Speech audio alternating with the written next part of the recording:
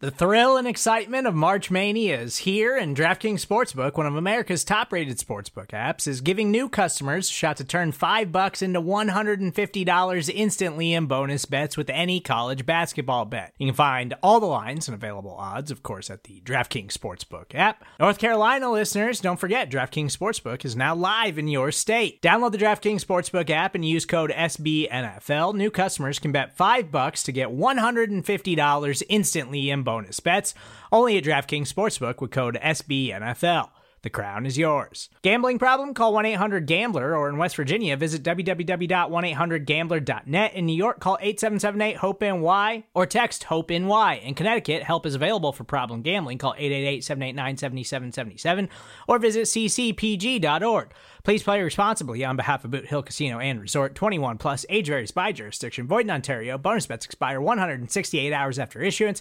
See dkng.com/bball for eligibility, deposit restrictions, terms, and responsible gaming resources. You're listening to BGN Radio with Brandon Lee Gowton and Jimmy Kempski.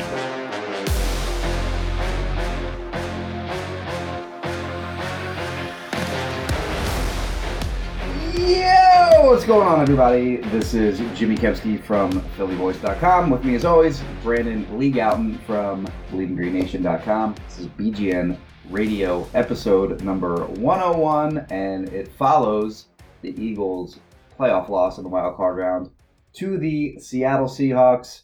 Very much a bummer kind of game, certainly if you're an Eagles fan, and even if you're not, even if you're just trying to enjoy this game. From a football viewing perspective, not a lot of fun. Brandon, how are you? Jimmy, you sound way too excited, first of all. It's a very somber time here for the Bleeding Green Nation listeners. And really, I think there's one thing you can really blame for that game being ruined and the Eagles not winning.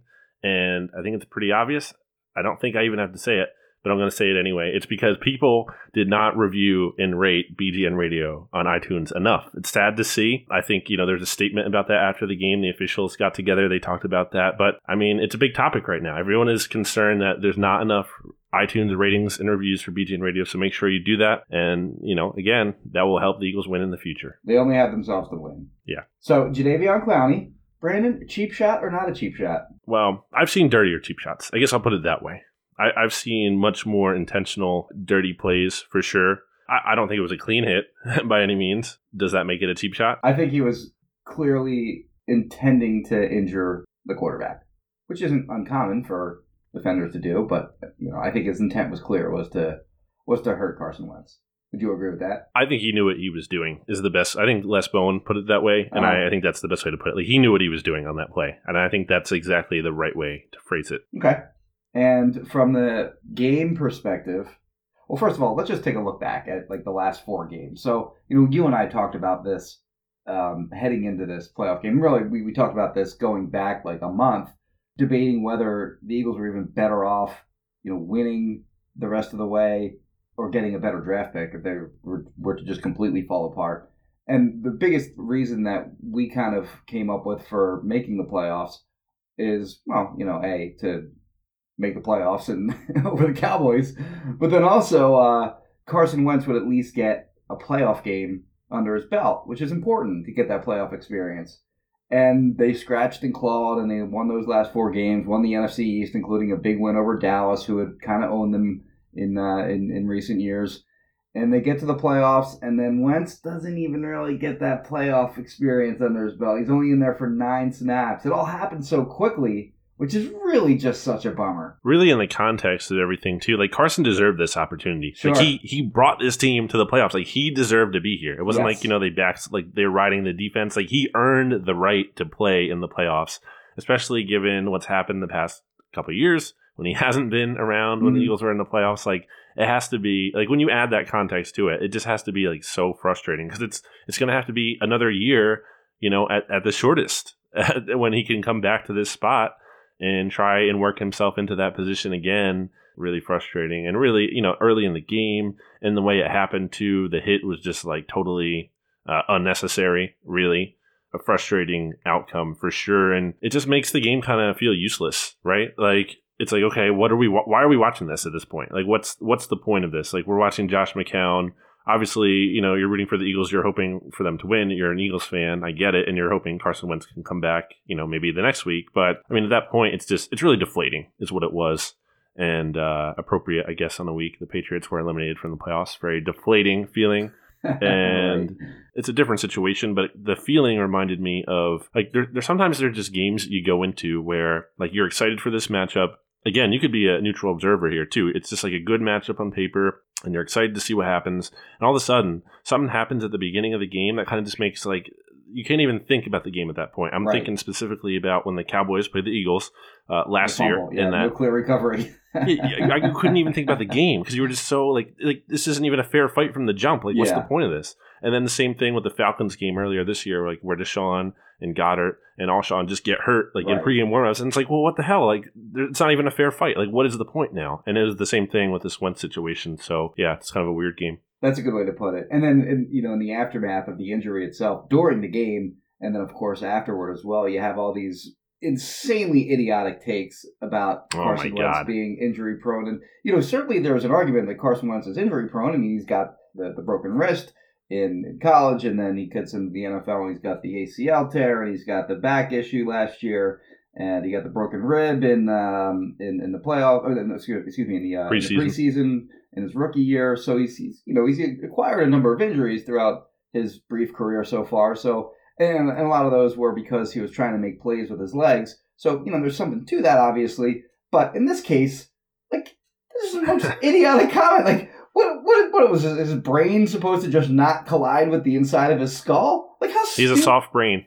His brain shouldn't have been smushed inside of his head. One of the most athletically gifted specimens on the planet kind of dove headfirst into his head with full force. His brain should have just been like, "Get off me, bro. You gotta do better than that to concuss me." Like, come on. And some of these takes it like, one of them is Danny Kanell, the former quarterback in the league. And then you have, Torrey Holt saying it's always something with Wentz. By the way, he deleted that. He did. And I don't know if he didn't apologize for it, but he did delete it. And then you have Josina Anderson basically just shredding all credibility by saying, I forget exactly what her response was, but she quote tweeted him saying, basically agreeing with his take there. And then later was like, what she meant was that he overcame so much and all this other nonsense. I guess she got yelled at by ESPN. I hear you, Tori, is what she said. And then what did she tweet later? Do you have her profile up there? I don't have that one, but she said, "I hear you, Tori," in response to it's always something with Wentz. When I saw that, I was like, wow. Like, being a national reporter who has been sort of a central figure each of the last 2 years for major distractions within the Eagles locker room for major anti-Wentz stories, basically, or scoops. To tweet that? It's crazy. I wonder if she has an agenda. It's hard to say. All right, Wentz aside, the game itself, same issues that the Eagles had all season long. And it kind of popped up again. No big play threat down the field from the receivers. Receivers, what do they have? 3 or 4 catches combined? For like 24 yards. Yeah. Think about that. 24 yards. Well, I think Ward had 24. Or yeah, you're right. 29 yards. One of the other guys had 1 for 5. And then Shelton Gibson drew a pass interference call, at least. Can we talk about that for a sec, Jimmy? I want to talk about this. Shelton Gibson played 2 snaps against the Seahawks, and both of those plays were impact plays. Yeah. Because I don't know if you noticed on that Greg Ward's longest catch of the game, it was like 17 or whatever. Shelton Gibson cleared that out. Did he? I think McCown was looking for Gibson deep, but it wasn't there because 2 defenders from the Seahawks went towards him down the field, and all of a sudden Ward's wide open underneath. And then, later in the game, he draws like, 39, 37-yard pass interference penalty. Like, this was missing from the offense the whole year. Speed. Like, this is why you need speed. Like, speed can make an impact. Like, it's crazy to me. He played literally 2 snaps. They brought him back just last week. Like, just that little thing can make a difference. Just really frustrating to me. And then the big plays allowed down the field. I don't really fault him for that 3rd down deep play to Metcalf down the field. That's what you want if you're the Eagles. You want them to take that shot. Right. And they converted it. Who did he beat on that? Was that Mills? Marcus Epps. Oh, okay. And then the first one, the touchdown, that one you certainly can blame him. He smoked Avonte Maddox down the field on that one. And then they had the other big play to, I forget his name, number 83. David Moore, is it? Yep. He had first of all, Eagles get a good pass rush on Russell Wilson, but he kind of fades back and avoids that, or at least buys himself a little time. And then he hits Moore over the middle. I guess it was Cre'Von LeBlanc kind of fell or whatever he did, and that left a lot of open space for Moore to run. That was like a 38-yard reception. So that was another big play. That led to a touchdown, I believe. So the two big plays, really hurt them. Put, 14 of their 17 points on the board. And then you have a bad drop by Miles Sanders. Sanders certainly a player that looks like a very, very good player, and it's one guy that you can feel really good about and excited for in the future. But that was a bad drop at the end of that game. Throw could have been better. Yeah, but yeah, for sure. Still could have caught it. And then, more injuries. Wentz being at the top of the list. And you know what? McCown had like a pulled hamstring in that game. Yeah. And you kind of see it. He wasn't moving around that well. And had Nate Sudfeld been active, you think they consider putting him in? Probably not. Yeah, I agree. I want to talk about DK Metcalf a little bit more, Jimmy. Oh, right. 160 yards for him and one touchdown in this game. And I'm assuming you already know how many yards J.J. Arcega-Whiteside has this year. 160-something. He's got DK. 169. Not very nice. He's got DK beat by 9 yards on the season. And then DK had in the one playoff game. Yeah, I mean, and obviously Metcalf had a big game in the first Eagles game, or would have even had a bigger game had he not dropped a couple passes, but still was in position to make some really big plays. I mean, just frustrating, man. Like, you couldn't Deontay Burnett and Rob Davis, like, these guys are out-snapping JJ at this point in the season. It's just like... Ward, Deontay Burnett, and Robert Davis, as you mentioned, all had more snaps in a playoff game than a second-round pick. It really makes you wonder how, what is the evaluation process here? Like, how is this happening? I get every GM has misses. So you're not going to hit on every pick. But, there's this athletic freak specimen on the board who, for whatever it's worth, which might not be much, he's getting, first-round attention in mock drafts and different stuff. He wasn't, this unknown guy, is my point. Meanwhile, Howie Roseman comes out after the Eagles draft J.J. Arcega-Whiteside and literally talks to the point of a lot of people underrate these Pac-12 guys because the games are late at night, which is just an absurd thing to say. Yeah, that USC, they're never on TV. And I guess it goes back to the college production thing because JJ was more productive in college than Metcalf was for sure. But it's just okay, is the scouting department here? Are they just reading box scores? What is going on? I mean, the college production thing is what led you to drafting Donald Pumphrey, because he was the NCAA's all leader in yards or whatever. So it's frustrating. That was one of my takeaways from this game, basically. I know I'm off on the side a little bit here, maybe of a tangent, but to me, it's not a tangent. It's Howie's moves and shortcomings were apparent in this loss. They contributed to this loss. No, we were gonna get to the draft picks later, but let's just do that now. They're draft picks from 2017, 2018, 2019, 3 years. I don't have a lot to show for it, so I'm just gonna go through this real quickly. Yep. 2017, first round pick Derek Barnett, 2 Sidney Jones, 3 Rasul Douglas, 4 Matt Collins, 4 Donnell Pumphrey, 5 Shelton Gibson, 5 Nate Gary, 6 Elijah Qualls. So of that group, Sidney Jones and Rasul Douglas, how many snaps did they combine for in this playoff game? In the regular defense, not special teams included. How many total snaps? Yeah, 0 in the defense. He's crazy. Derek Barnett, I like him, I think, more than most. Mm-hmm. Dumb penalty in the game.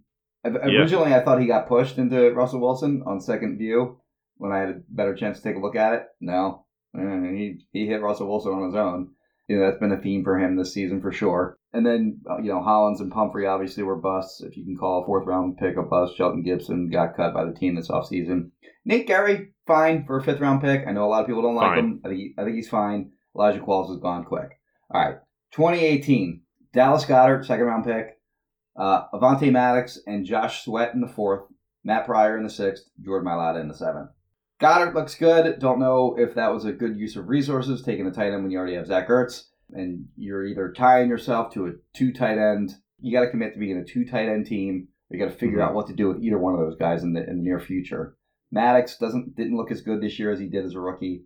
Sweat kind of came along a little bit this year, but I want to push back on Sweat a little. He had he had 6 games this year out of 16 where he didn't even log his stat. Okay, fair. And including the last 2. I'm not like saying he had a terrible year, but like I want to push back on this idea. Like some people are out there like, oh, he's better than Barnett, or like he should be like he's. I think he's a backup player. He's a backup defensive end. He has come along a little bit. I mean, he barely played at all last year. He's made progress because there was a low bar, but like again, Yes. I think he just was invisible at sometimes this year. So yeah, Matt Pryor looks fine as a 6th-round pick. I think Fine. he played well enough in the limited opportunities he had. Jordan Mailata, who cares? 7th-round pick. 2019, Andre Dillard, 1st-round pick, and they traded some assets to move up. Sanders obviously looks very good. We already covered J.J. Arcega-Whiteside. 4th round, Sharif Miller. Ugh. Only active for 1 game. Is he on the 53 next year? I don't think he is. I mean, he was active for 1 game. He played 2 special team snaps. That's it. Oh, and then whoever stood on the table for Clayton Thorson, just get him out of the organization. Drafted 4 picks before Darius Slayton, who torched the Eagles Yes. back in week 14. Not been a good last 3 years on the draft front. 2016 was okay. I mean, obviously, 2016 was great, really, because they made a bold move to go up against Wentz, to go up and get Wentz, and that alone is a good draft. But Samuel has been all right after a terrible game against the Falcons. Big V has given them plenty of value for the 5th-round pick that they used on him. And then Jalen Mills, I know, a lot of people don't think of him as an ideal starter, and that's fine. But as a 7th-round pick, he has more than panned out. That was a good draft. But the last 3, ugh. And in Not 2016, they were coming off being a bad team, too. Like, so they had higher position. Well, they were 14th, I think, there, right? I forget exactly. I think it was 13th. 13th. They moved from, 13 to 8? That's right. So, that's right. But still, like, they had position. I just think that should be considered, too. Anyway, back to the Seattle game. Despite losing Wentz, still had a chance to win at the end. And in my opinion, Seahawks really aren't that good. Russell Wilson is obviously awesome. But the Saints and the Seahawks are now very clearly the Eagles' 2 big nemesises, or nemesi, or whatever you want to call it. Nemesi. But beyond, obviously beyond their divisional rivals in the NFC East. Speaking of another Howie Roseman shortcoming, hey, Yeah. Russell Wilson. Yes. I mean, and look, people can give me crap for being on that and saying, like, well, a lot of teams passed on him. I mean, the Eagles had 3 picks in 2 rounds, and they reportedly wanted him. It wasn't like just like, they were interested in him. Like, they wanted him. It sounded like they did, and they just got cute for some reason. It burned him pretty bad. Yeah, if they really wanted him that badly, they would have taken him with their second round pick, which, what was that, Vinny Curry that year? It was Vinny. And they got Foles, so, like, it's not literally the end of the world, but, like, come on. Who would you rather have, Russell Wilson or Nick Foles? Right. All right. Moving past the Eagles-Seahawks game, let's reflect on the season as a whole. So, heading into the season, I believe I certainly thought that the Eagles were Super Bowl contenders. I believe you did as well. Is that accurate? Yeah, just because of, Doug and the offense, really, basically. I thought, the offense had enough weapons, and I thought Wentz would bounce back. So, yeah. Then they weren't at all. And then they hit their low point when they were 5-7 after a disgusting loss to the Dolphins in Miami. And then 4 games to go. Carson Wentz emerges, starts, playing his ass off. And the team really showed some, real resiliency in the final 4 games. So when you look at the season as a whole, would you view it as disappointing, successful, or maybe a little of both? I think a little of both, because it's disappointing in the context that we set it up in. Like, this should have been a team that was a contender, and they really never were. They made the playoffs, but were they ever a Super Bowl contender? I mean, they were not even favored to win in their first home game in the playoffs. They were the only team not favored, the only home team not favored to win. So they were never really a serious contender at the end. It could have been worse, but, that's not what you want to say consistently about your seasons. Right. Oh, it could have been worse. Yeah. So, it could have been worse. It was not a disaster, and it could have been a disaster for sure, especially if they didn't find a way to kind of turn it around after the Miami game. But what about you? Well, they don't give you banners for being better than the Bengals. It could be worse, you don't want to strive for that. But they will get a banner for winning the NFC East when it looked like at times throughout the season that they were not going to get into the playoffs or win the division or anything like that.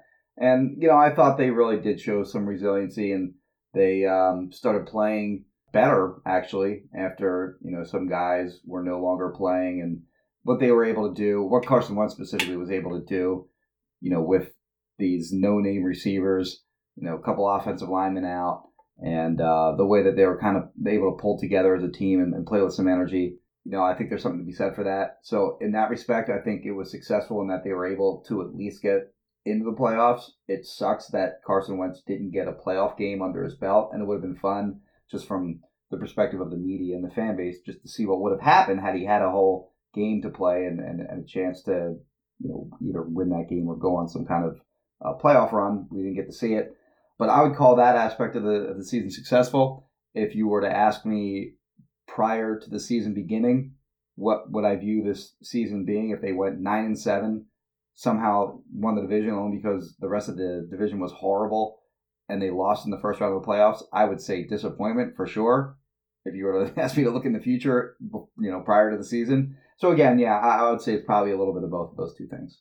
And then I guess looking forward, I think that's what I guess would make the season a success, is anything that can be, because, coming to the realization they weren't a serious Super Bowl contender this year, then the focus is, okay, what from this season can apply or carry over to the next year? And that's why the end of the season was encouraging, because you saw Carson Wentz basically eliminate any doubt there was that he's the franchise quarterback. You saw the resiliency that you talked about. That's a hallmark of a Doug Peterson team. We've seen it 3 years in a row now. We know moving forward that if the Eagles get into a bad situation, which ideally they won't, again, I'm talking about this multiple times now, but ideally moving forward, you shouldn't be in the spot for the fourth year in a row. It would be that your backs up are against the wall. You need to come out stronger than they have. But if they do get to a rough patch, because there's always going to be rough patches at some point of a season somewhere, for the most part, you at least have some faith that, okay, they can turn this around, even when things do look dark. And I think that's not only a feeling, obviously, to have for fans on the outside, but within the team as well. I think players can kind of, think about that and look back on that. So I think those things are successful when you look at Doug and Wentz. To me, a lot of the faults from the season do stem back to Howie. So that's kind of my question moving forward, is what's really my confidence level in him fixing the issues they have now to kind of, ultimately help Doug and help Carson take this team. Because I think of those three big pieces that you really probably need to have to contend for a title, quarterback, head coach, and GM, I think quarterback and head coach I feel pretty confident in. I'm not so sure on the GM one. Yeah, in the last podcast, we went through the entire NFL. It got cut for time, probably rightfully so. But we went through the entire NFL and we determined, how many teams would we went team by team and said yes or no, tried to figure out, which teams had a better head coach quarterback combination than the Eagles. And what we came up with, I recall, was the Ravens, Chiefs, Saints, I think we put in there, but Saints, yeah, I don't know about that anymore. Yeah. It was 5. Yeah. I think it was 5, because I think we had the Eagles at 6. Seahawks. Yeah. Yeah. So they're in a good, you have a good head coach and you have a good quarterback, pretty much going to contend every year. So they are in a good spot from that perspective. All right, so we'll take a break here. When we come back on the other side, we'll kind of look ahead to the Eagles' 2020 offseason and where they need to go from here. Back after this. Back here on BGN Radio, episode 101 in the year 2020. This is our first episode in 2020, right, Jimmy? Yes, it is. Happy New Year. Happy New Year, buddy. Probably should have said that at the beginning, but it just dawned on me. Well, I mean, it's the 7th now. We're almost a week away from the New Year, so and I've seen you since then, so. Well, I take it back then. Yeah. Happy New Year to our listeners. Yeah, I guess. Happy New Year, guys. The big news of the week is that Jim Schwartz is interviewing for. Actually, I'm not even sure what he's interviewing for. With the Cleveland Browns. Is he interviewing for a head coaching job? Or is he interviewing that was the original for a report. Coordinator job? The original report from NFL Network was the head coach. But now, are you seeing what I'm seeing? I think Tony Grossi is he still at ESPN? Was he at ESPN? Some kind of beat reporter from the Browns is suggesting that he could be Josh McDaniels' defensive coordinator. Interesting that he'd step away from the Eagles to take or step away, or maybe somebody's telling him to move on. I don't know. Who knows? I don't know. Well, that'll all get sorted out in time. But as of this recording, which is currently 2:30 in the afternoon on Tuesday, we don't know if anything will happen between now and when this is published. But a little unclear exactly what's going on there, whether he's interviewing for head coach, defensive coordinator. What do you think about Jim Schwartz and the job that he has done over the last 4 years in Philadelphia? I think you look at the first thing I go to is that stat that the Eagles have allowed the fewest home points in the NFL since he was hired. Okay. So, right there, how can you be like, oh, Jim Schwartz is a horrible offense? I mean, literally, they have the best home defense since 2016. That's kind of like a big, trump card. Yeah. And then even looking at how this season finished, they allowed 17 points or fewer in 8 of their last 10 games. It's not perfect. I get why people can be frustrated with Schwartz at times. I think the things that people criticize him for are often anecdotal, the third and long stuff that's out there. Yes. I mean, some of those third and longs in the Seahawks game, Nigel Bradham misses a tackle and Russell Wilson that could have forced a punt. Cravon LeBlanc can't tackle David Moore. Right. Yeah, this isn't on him. The players have to make the play is there to be made. Make the play. Don't get mad at Jim Schwartz.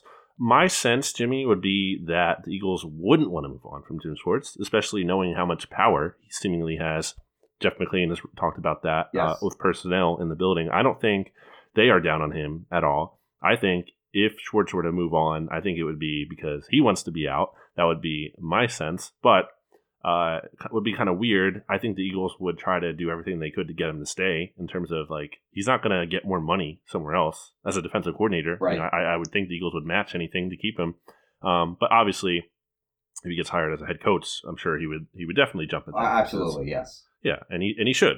I don't think it'll go well because I don't know about Jim Schwartz head coach versus Jim Schwartz defensive coordinator. But so I guess in short, the Eagles should keep him. I actually think he will stay. I don't think the Browns are going to hire him as their head coach. I don't think that's the direction they're going to go in. So obviously, I will look stupid when that is not the case. Right. But yeah, what about you, Jimmy? Well, DVOA 2019 Eagles were 12th in overall defense. 2018 they were 15th. When you think about all the injuries they had, and they're still top half of the league in DVOA, it's pretty impressive. 2017 they were 5th.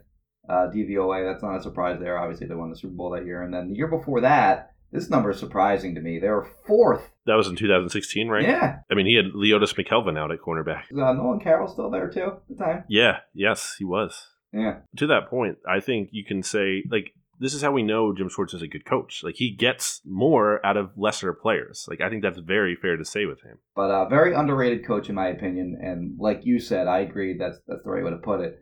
Is a lot of the criticisms of him are anecdotal. In fact, I've had a lot of people today even responding that his sticks defense is terrible.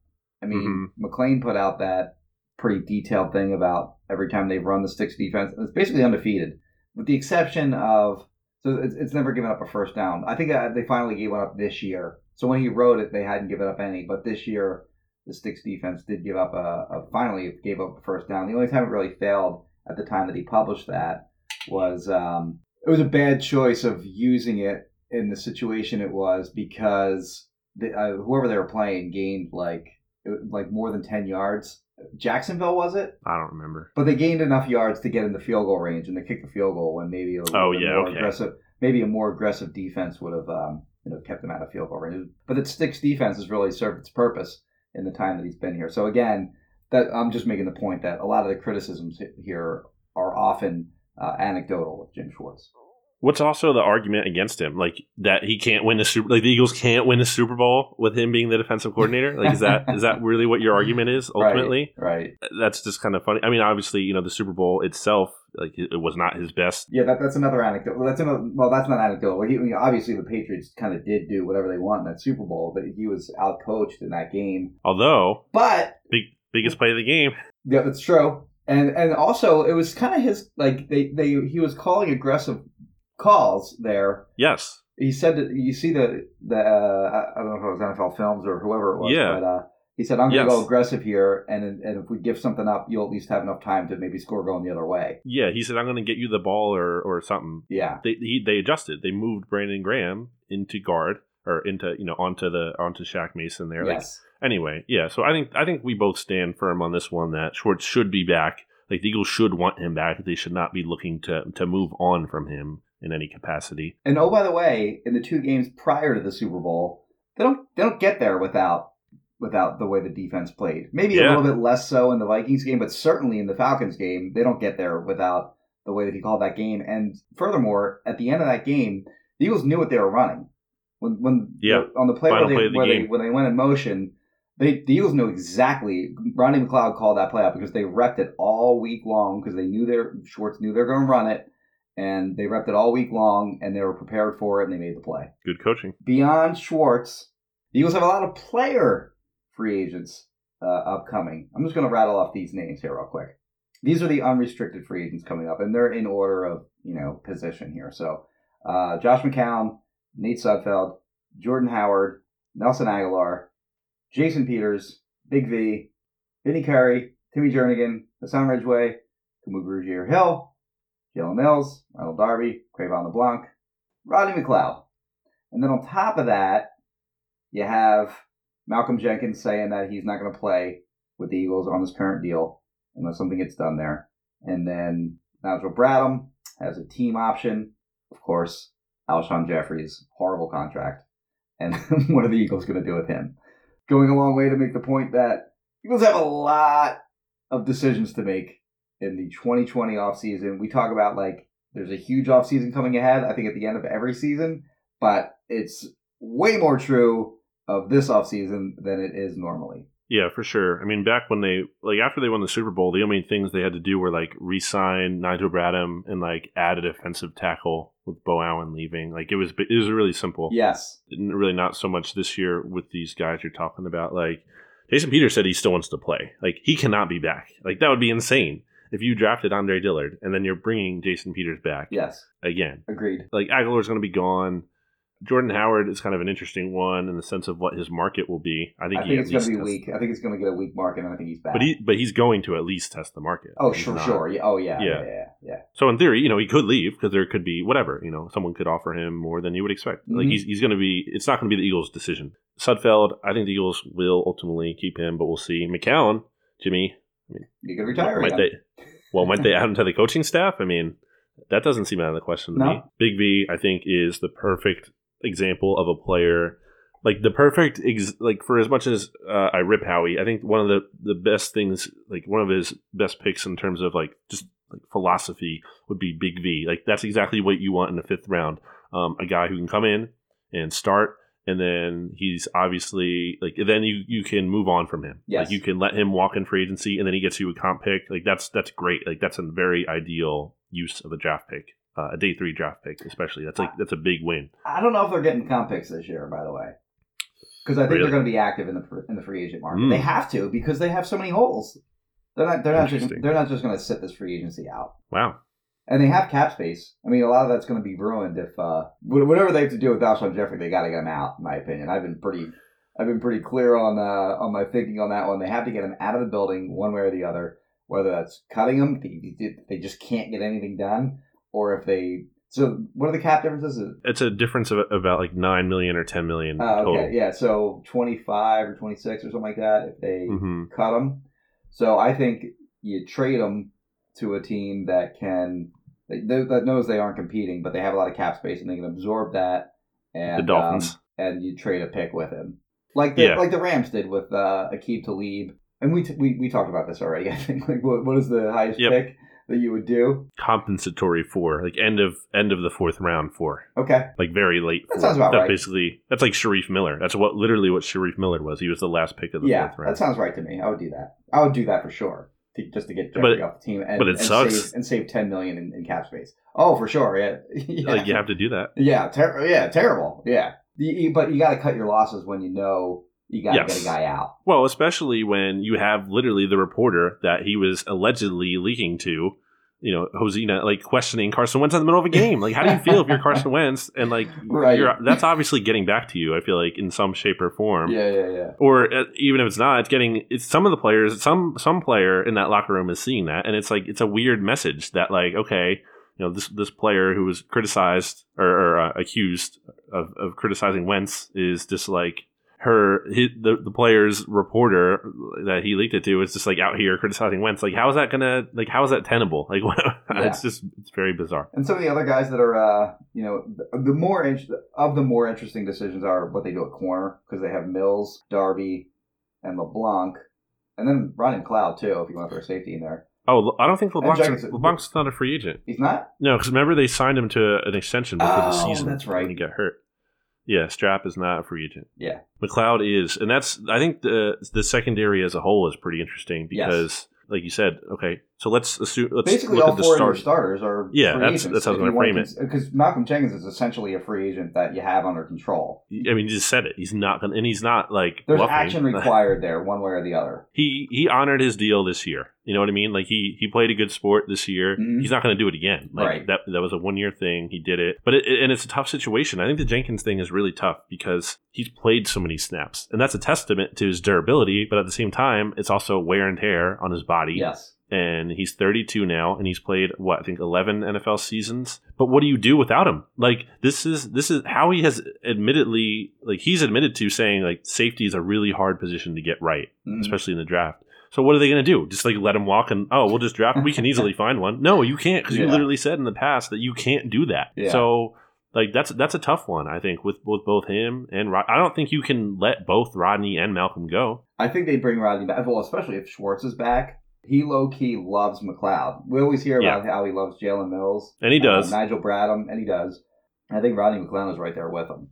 Yep. And, Jenkins, you mentioned the bad part of the wear and tear. But on the flip side, when you look at all the injuries that they've had the last 3 years, and this guy hasn't missed a snap, for all the injuries they have, he's been really the one totally dependable constant in that defense. He's such a big leader, and I don't think that's something to be taken lightly with him in the locker room. I think that's really important with specifically the way he we've talked about it here. He's not afraid to rub guys the wrong way, like in a good way, I think. Right. Like push people's buttons. Yeah, challenge people, basically, is what I'm looking for. Yeah, so like that's not a small loss, like if they lost him in the locker room. I don't think that's like one that other players are like, well, tough business decisions have to be made. Like I think that's felt.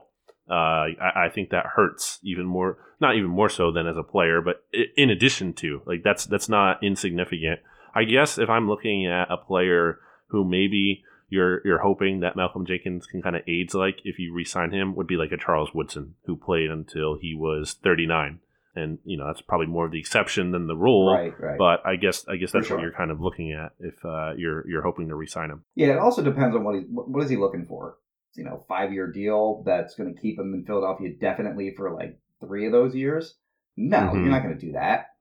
But if you're giving him a little bump maybe, and you're guaranteeing him 2020 and then really hard to get rid of in 2021, yeah, I'd probably do that. Yeah.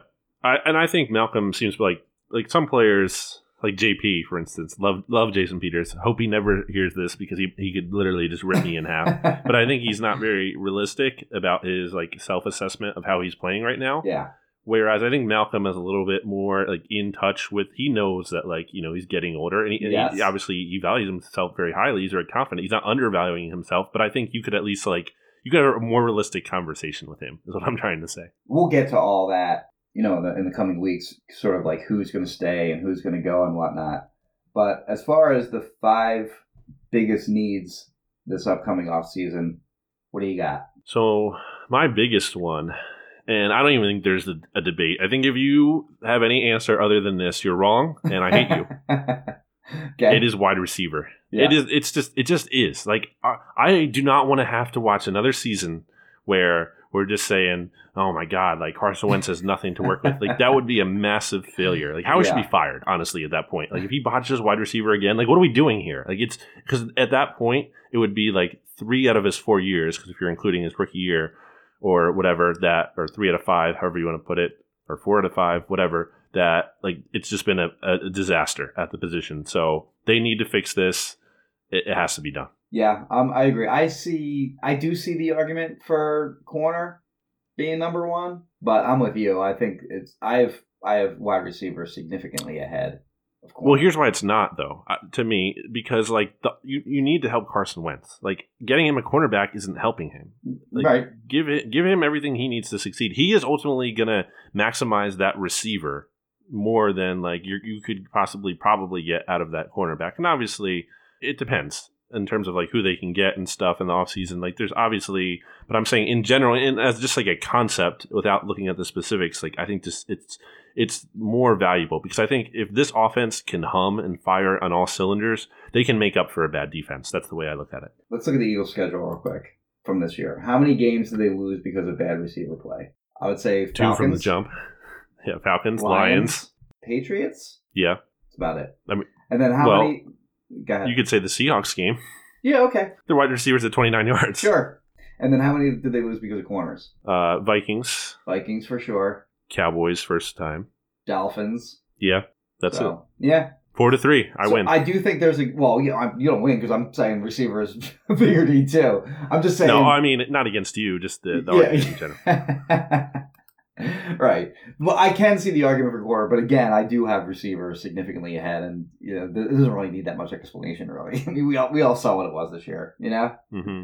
So number 2, do you have corner? Yeah, it's cornerback. It's especially because Mills free agent, Darby free agent, Maddox and Strapper more slot guys really, and what are Sidney Jones and Rasul Douglas who didn't even play a defensive snap in the playoff game? Like, what are they? That's what they are. They're 2 guys that didn't play any snaps in the playoff game. And really got benched this year. That's how the team views them. Yeah. Well, I mean, and they had a chance this year to be starters early on. Like if they were playing lights out, they wouldn't have been replaced with Darby and Mills. Like they would have stayed in the lineup, but they weren't. They played terrible. And they had 2 slot corners playing ahead of them. Mm-hmm. Number 3. Craig James was ahead of Sidney Jones at one point. Oh yeah, for sure he was. Sidney Jones is inactive for like 3 or 4 games. 3 games as a healthy scratch. Okay, yeah, it's not good. And Rasul just is what he is. I agree. I think he's a good backup corner. The problem with Rasul, too, is there is really no versatility there. I think some people think that he can become a safety, and I don't see that at all. He definitely can't play slot corner. He's just an outside corner only, and even at that position, he's shaky because he's susceptible to the deep ball. I think he's like the big V of corners. I think he'd be okay yes. Yeah, that's a good way to put it. I think he'd be in this scheme. I think he's better in cover 3 scheme. What do you have at number 3? I already know because I looked at your article. But tell me anyway. Okay. What do you got? I have safety just because of like the whole Jenkins situation and McLeod's a free agent. And there's no like the Eagles don't have any leverage with those guys. That's part of the problem here. And another criticism against Howie is like there's no backup plan. Like, what's your backup plan? Yeah, Marcus Epps is their 3rd safety. They haven't drafted and developed anyone, and that's been a huge miss. And that's part of why only having 10 picks over the past 2 years is killer. Like they didn't have these assets to develop players. Like and again, another reason potentially why the J.J. Arcega-Whiteside pick was so frustrating. I was just about to look at that. I just typed 2019 NFL draft because we always look at like, they took so-and-so instead of J.J. Arcega-Whiteside, but we apply that to wide receivers. But there were like a slew of safeties that were taken right after that too. Like Nasir Adderley went to the Chargers, Taylor Rapp went to the Rams, Juan Thornhill went to the Chiefs. Like there were a lot of safeties right after that pick that they also could have taken. Thornhill had a very good year with the Chiefs, if I'm not mistaken. I think he did, yeah. Even if they didn't draft didn't make the pick there, but traded back, they could have picked up like a 4th or so. Well, I think they tried to trade back actually when they were on the clock because Hardman, the Chiefs traded up ahead of the Eagles and took Mecole Hardman, who wound up making a Pro Bowl actually, and then they tried to get out of that spot but couldn't. There just wasn't anything worth taking, and they wound up just taking JJ. But if they could, like maybe you get a 4 and maybe you get like Chauncey Gardner-Johnson at that point. They're like you could get an extra pick to actually take a safety. Or maybe, hey, how about this? Instead of taking a quarterback who probably won't ever play for you at all in the best case scenario, like why don't you draft a developmental safety instead of a quarterback who, again, is probably not going to be useful at all at any point. So a lot of mismanagement leading to that safety weakness, in my opinion, and that's why I have it number 3. Okay. I have that at 4? I had that. Or no, you have it at 5. 5. I had defensive tackle. Let me talk about defensive tackle. Why I had that. Yeah. 3. So heading into the season, it looked like they were going to be just loaded at defensive tackle with Fletcher Cox obviously being what he is. And then they gave pretty good money to Malik Jackson before free agency even began because he got cut. And then, the day of the draft, they signed Timmy Jernigan to a 1-year deal. Mm-hmm. Little bit of upside there, bring him back on a 1-year deal. And then they trade for Hassan Ridgeway during the draft. They traded a 7th-round pick for him. So, and then they still have Trayvon Hister, who they wound up cutting. And Bruce Hector. And final cutdowns. And they have Bruce Hector, who was, who got some snaps the previous year as well. So they looked he came back. I guess he got poached when they waived him. Not poached, but they cut him. And who picked him up? Do you remember? When? Last year? I mean, that doesn't really matter. Nobody cares. No, because they traded him for Rudy Ford back in the summer. Oh, was it? Okay. Right, Rudy Ford. And they got him back. Rudy Ford, by the way, that's a name that I hadn't thought of in a while. He was horrible this year. Mm-hmm. Anyway, that was a position that looked, loaded. They lose Jackson right away, week 1. Jernigan didn't show up until the end of the year.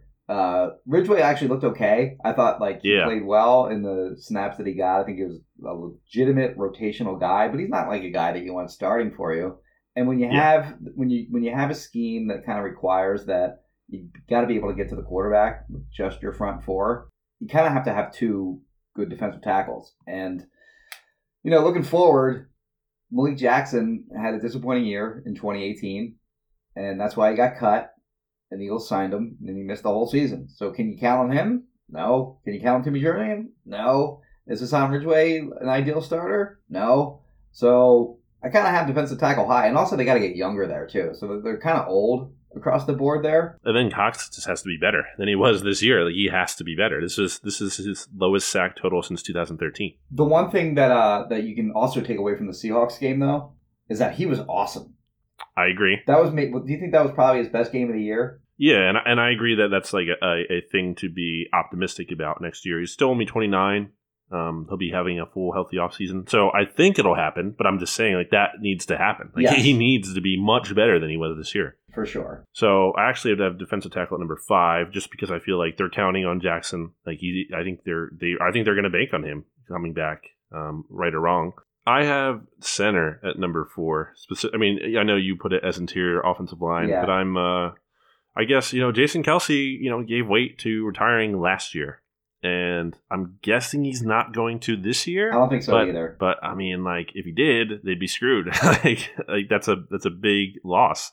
You're talking about a 3-time All-Pro here, and I just think they haven't prepared for safety. They kind of haven't really prepared for Kelce to move on, and that's something they need to get on. Really, I think you could make the case. I think I've said this before that Kelce, outside of Carson Wentz, and maybe even more than Carson Wentz when you had Nick Foles, is their most indispensable player. Okay. And think about when they haven't had him. You look back at the Saints game last year, they got blown out 48-7. You look back at the 2012 season, it was easily their worst season in years. Whenever they've not had him, they've been pretty awful. It depends on, what you think of Isaac Seumalo. First of all, you're never going to replace Jason Kelce and what he brings you. He's maybe the most athletic center ever. Mm-hmm. Whatever their plan is, whether they bring in a center to replace Kelce directly, or if the plan is for Seumalo to kind of be the center of the future and move over from left guard to center, they need to address one of those 2 spots, in my opinion. You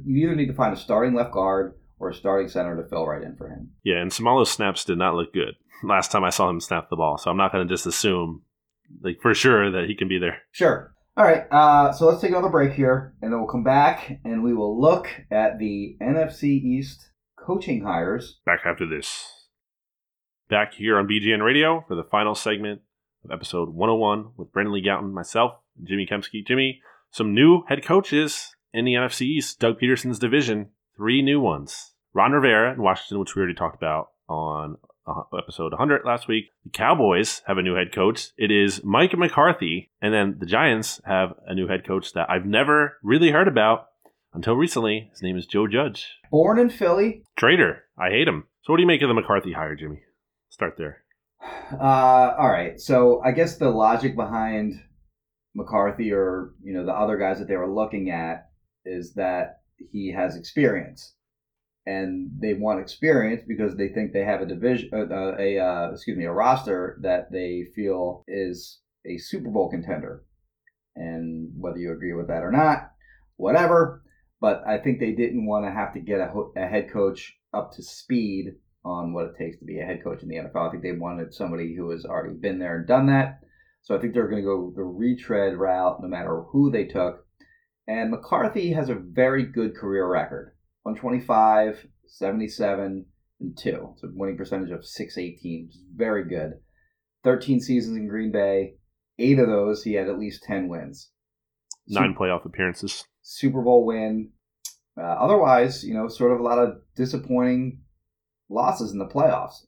But the one Super Bowl win for his 13 years in Green Bay, in which Brett Favre was the starter his first 2 seasons there, and then he had Aaron Rodgers starting for the final 11. You'd think that Aaron Rodgers would win more than one Super Bowl in his 11 seasons, but that hasn't happened. One Super Bowl win? Is that enough? Like, is that underachieving, or do you give him credit for that one Super Bowl win? What do you think on that? My read on the outside looking in is Packers fans, for whatever it's worth, are pretty tired of him by the end. Okay. I think the take, and again, from my view from afar, was that he was holding the team back really more than he was giving them an edge. Mm-hmm. Yeah, again, you had Aaron Rodgers. You had like literally the best player in the NFL, like the best player on the planet, as you like to say. At times during his tenure, for sure, yes. Maybe not now, maybe not right now, but at times during his tenure, yes. Yeah, for a good stretch of his tenure. Yes. And to only win one Super Bowl, and that was the only one they made, too? Yes, that's correct. So, I think he totally underachieved. Now, maybe he takes this year off. He comes back, he kind of reinvents himself. There's talk of him being more analytics friendly, whatever. I'll kind of believe that when I see it. Did you know that he visited Pro Football Focus's headquarters, Brandon? I didn't know that, but now I do. Also, though, some people on that have been like, this is like Andy Reid. No. It's not like Andy Reid. Because first of all, Andy Reid was way more successful. And secondly, the second Andy Reid was hired, it did not take long for him, for the Cardinals, the Chiefs, they wanted him right away. Yes. He was a hot commodity. Yes. No one wanted Mike McCarthy when he got fired. By the way, he got fired in season too. They were frustrated with him. He was fired at the end of his tenure, during the season. Andy Reid got fired after the season. There was a lot of respect for Andy. So very different situations there. Mike McCarthy cannot hold a candle to Andy Reid. Did you read the Bleacher Report piece by Tyler Dunne back in the day on Mike McCarthy? Probably. And really just sort of the his final season there and how everything fell apart. I won't give it away. The listeners, just Google Tyler Dunne, Mike McCarthy, Bleacher Report, whatever. It's totally worth your time to read that article. So I think things got stale, basically, right? Yes. And I don't think this is a terrible hire for the Cowboys, because I don't think he's going to flame out. The Cowboys aren't going to go 4-12 all of a sudden. I don't think he's going to be a disaster hire, right? Where it could have been if they hired a college coach, and it was kind of more, But I also think it limits the ceiling. So I think it's kind of more of a safer hire. I almost think it's a typical Jerry Jones hire in the sense of it's more flash than substance, because you look at the flash of 9 playoff seasons in 13 years and the Super Bowl, but the substance actually isn't as good as it appears, because I think you have to look at the underachieving and really what could have been done more there. And then a defensive coordinator, they hire Mike Nolan. What was this again? What's the stat you said? The stat you had on this? So he's been in the league a long time, so maybe it's maybe not as bad as it seems, but he had, as far as bottom 10 finishes go, in yards and points, I think he had 9 bottom 10 finishes in yards allowed as a defensive coordinator or head coach, and 8 bottom 10 finishes in points allowed. Of course, he's been in the league for more than 3 decades. He's been in the league as a coach for 31 or 32 years, I think. A lot of those were as an assistant, whether it was a linebackers coach or wide receiver coach, special teams coordinator. But he's also been a head coach of the 49ers. He's been a defensive coordinator for a couple different teams. But he's been in the league a long time, so they kind of went the same quote-unquote experienced route at that spot, along with McCarthy. And it looks like they're trying to bring back, Golden Boy offensive coordinator. Kellen Moore? Did you see the rumor that the Eagles are interested in him, by the way? Yeah, Albert Breer said he wouldn't be surprised if the Cowboys didn't retain him, that if the Eagles wanted him. Yeah. That's fine. What do you think happens to Mike Groh? He's better than Mark. He's better than Mike Groh, I think. Yeah. I think it's pretty close to 50-50. But if I had to pick one, I'd say he's gone. Same. So the Giants hire Joe Judge Brown, I believe his name is, and I don't even know really what to think of this because of the hire of Joe Judge himself. Because how could anyone really? It is Judge Joe Brown, isn't it? Like the TV it's show. Judge Joe Brown. Yeah. I said Joe Judge. Yeah, Brown. no, I understand. Yeah. Right. Yeah, it is Judge Joe Brown. Yeah. Why are there so many Judge shows? By the way, who's watching these? There's a lot of them. I should find it. I have this really good clip of like a daytime TV. So apparently it's me. I don't watch this regularly, but for whatever reason, like I turned on my TV one day at home. It was like back during the summer. I remember like writing like a training camp preview article. I guess I was like, I was probably like trying to watch. I guess I was like looking for the Women's World Cup or something, and like daytime TV was on. I have to pull up this clip. I can't. It's crazy how many Judge shows there are. You got Judge Judy. You got Judge Joe Brown. Jerry Springer is on like a Judge show now. Like he's a judge on a Judge show. Have you ever seen that? Okay. I think I know that exists. The Jerry Springer Judge show. It's Judge Jerry is what it's called.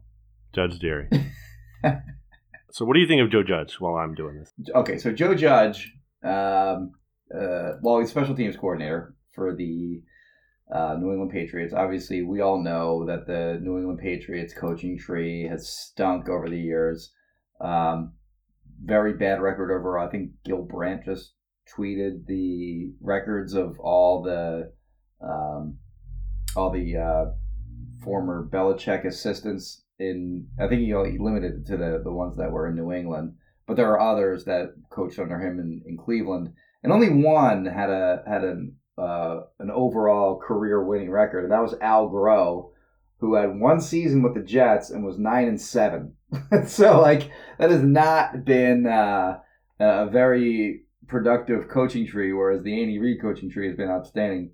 But here's Joe Judge's special teams DVOA. He's been the special teams coordinator there for 5 years. 2015 he was 5th. 2016 he was 8th. 2017 he was 3rd. All very good. 2018 16th. 2019 11th. So whatever interview that he had with the Giants, he must have really wowed them because those numbers are they're good.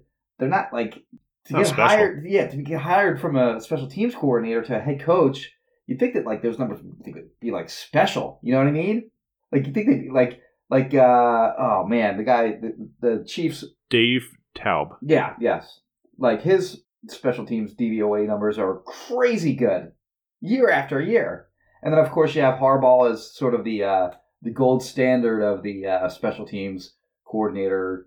Who made the leap to head coach. So I don't necessarily think it's a bad hire. It's a bold hire. I don't know enough about him to be able to criticize this or praise him. I just don't know. I just don't know enough. But the one thing that I will say is that it's weird that they made such a bold hire. The guy's 38 years old.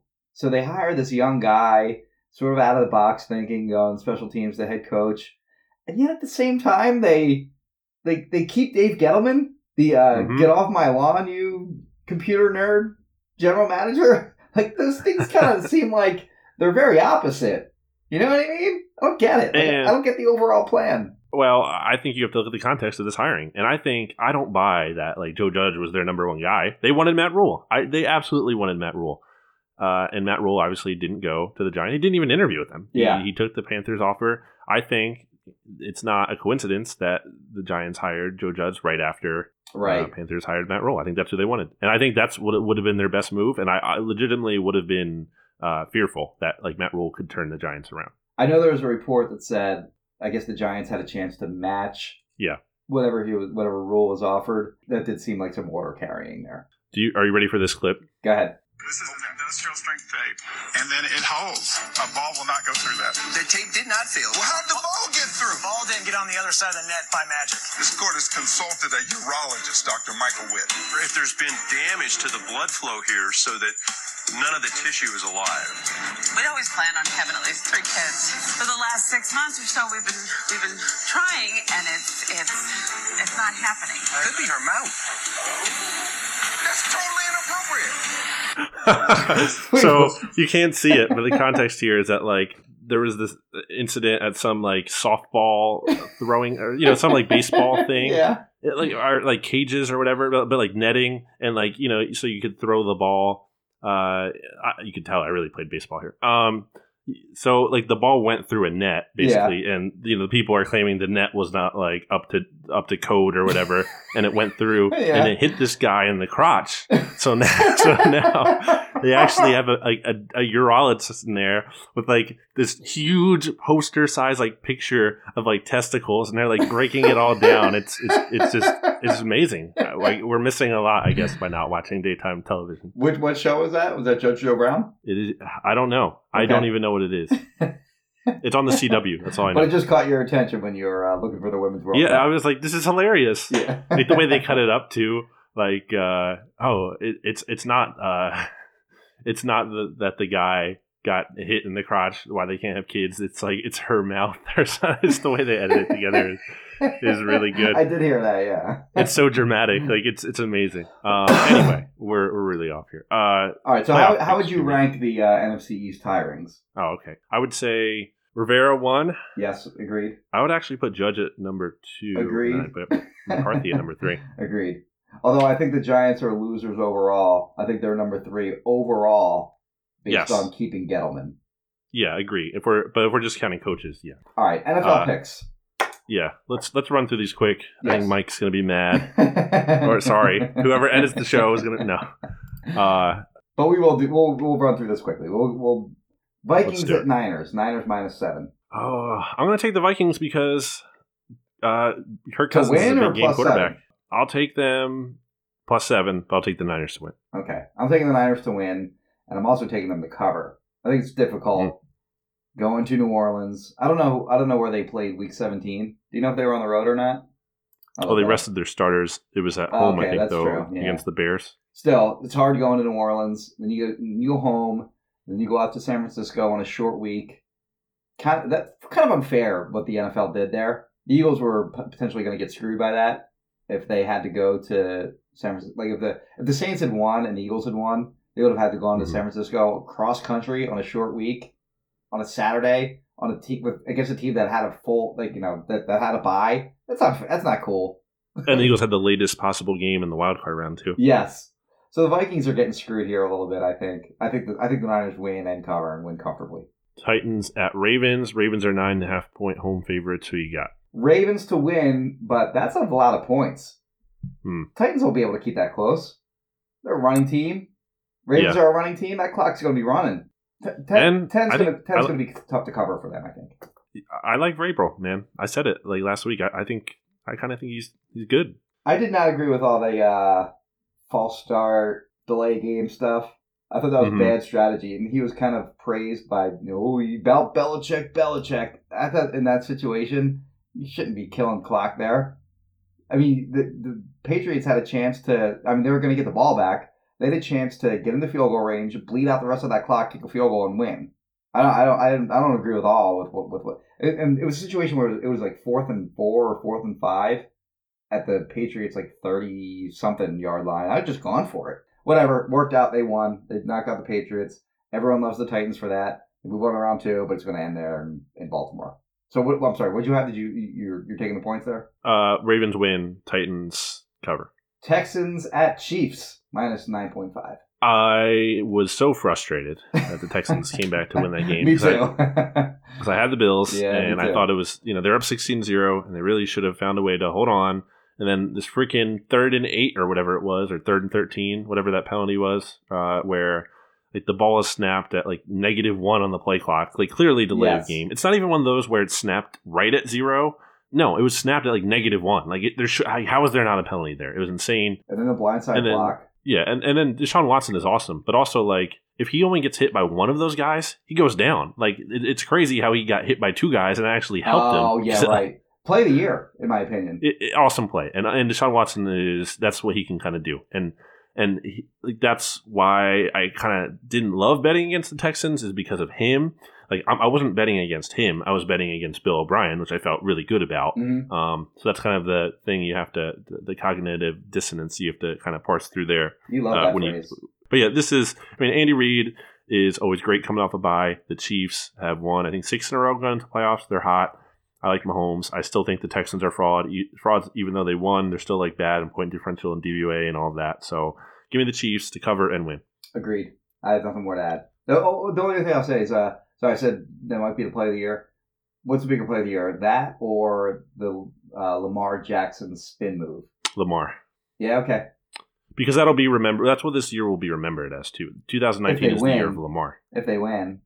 Probably. I guess he's going to win MVP. Yeah. All right, fine. Seahawks at Packers -4. I don't like either of these teams. Yeah, I don't like. I'm going to take the points here. The Seahawks always keep it close anyway, but they're not good. But Russell Wilson is good, and I just don't buy the. Rodgers looks so bad. I was talking about last week to you, but Rodgers looks so bad. Yeah. In that Lions game, and they had to win. Like they had to win that game to have a chance at a first round bye. Like, and he looked awful. Yeah. And he really hasn't had a great year as a whole, at least by Aaron Rodgers standards. So I don't know, man. I'm going to go with Russ here. I'm going to take the points, and I'll take him outright. Who's beeping out there? I don't know. I'm going Packers -4. Because, again, the Seahawks are good at doing this. Like, travel doesn't seem to bother them. And yeah, they're 8-1 now on the road this year. But they just went to Philly. They fly all the way back to Seattle. And then they fly to Green Bay. Green Bay's had a bye. I agree with you that Rodgers is not, he's not been up to his normal self. But I think that bye helps him a lot. I don't like either of these rosters. I don't like either of these teams at all, really. Yeah. Seahawks have a better quarterback at the time right now. But I'm kind of starting to talk myself out of it in my head here. Mm-hmm. But I do like the Packers a little bit better than the Seahawks. I like Aaron Jones a lot. Mm-hmm. I'm going Packers. I'm sticking with it. And I like their pass rush. I think those two guys on the outside, the Smiths, yeah, very good players. The Smith brothers. They're the difference in this game. Zadarius Smith and Preston Smith. They're the difference in this game. I went over 4 last week straight up, so really good stuff by me. And then I went 1-2-1 against the spread, so at least not a total disaster there. Okay. Again, the Bills game, killing me. Any final thoughts, Jimmy? So you at least had the Bills at 3. So there you go. Yeah. I have no final thoughts. You? Really? I just want to thank everyone for supporting BGN Radio here. It was our first season together. Jimmy and I really I really appreciate the support that you've shown the show all year long. And Bleeding Green Nation, I'm sure Jimmy feels the same way. I do. About everyone reads Philly Voice and everything. So, but obviously we're not going away. Lots and lots of off-season coverage. We're not even taking. We'll still do one every week. Or more. I'm going to commit to. Yeah, or more, whatever emergency. Yeah, there will be emergency pods for sure. I'm ready to do them through even the dead months. Maybe you're not, but but I will still be here. Yeah, I will still be here because there's always something to talk about, or we can come up with some stuff. The dumpster fire. I can't wait for the dumpster fire podcast in the off season. Those are going to be awesome. So anyway, point is a lot of good stuff. Make sure you subscribe, rate, review, all that good stuff. Leave some reviews so we can read them on the podcast. We'd really appreciate that. And until next time. This has been BGN Radio. I've been Brandon Lee Gouton. That has been Jimmy Kempski. We will talk to you later. Bye, everybody. BGN.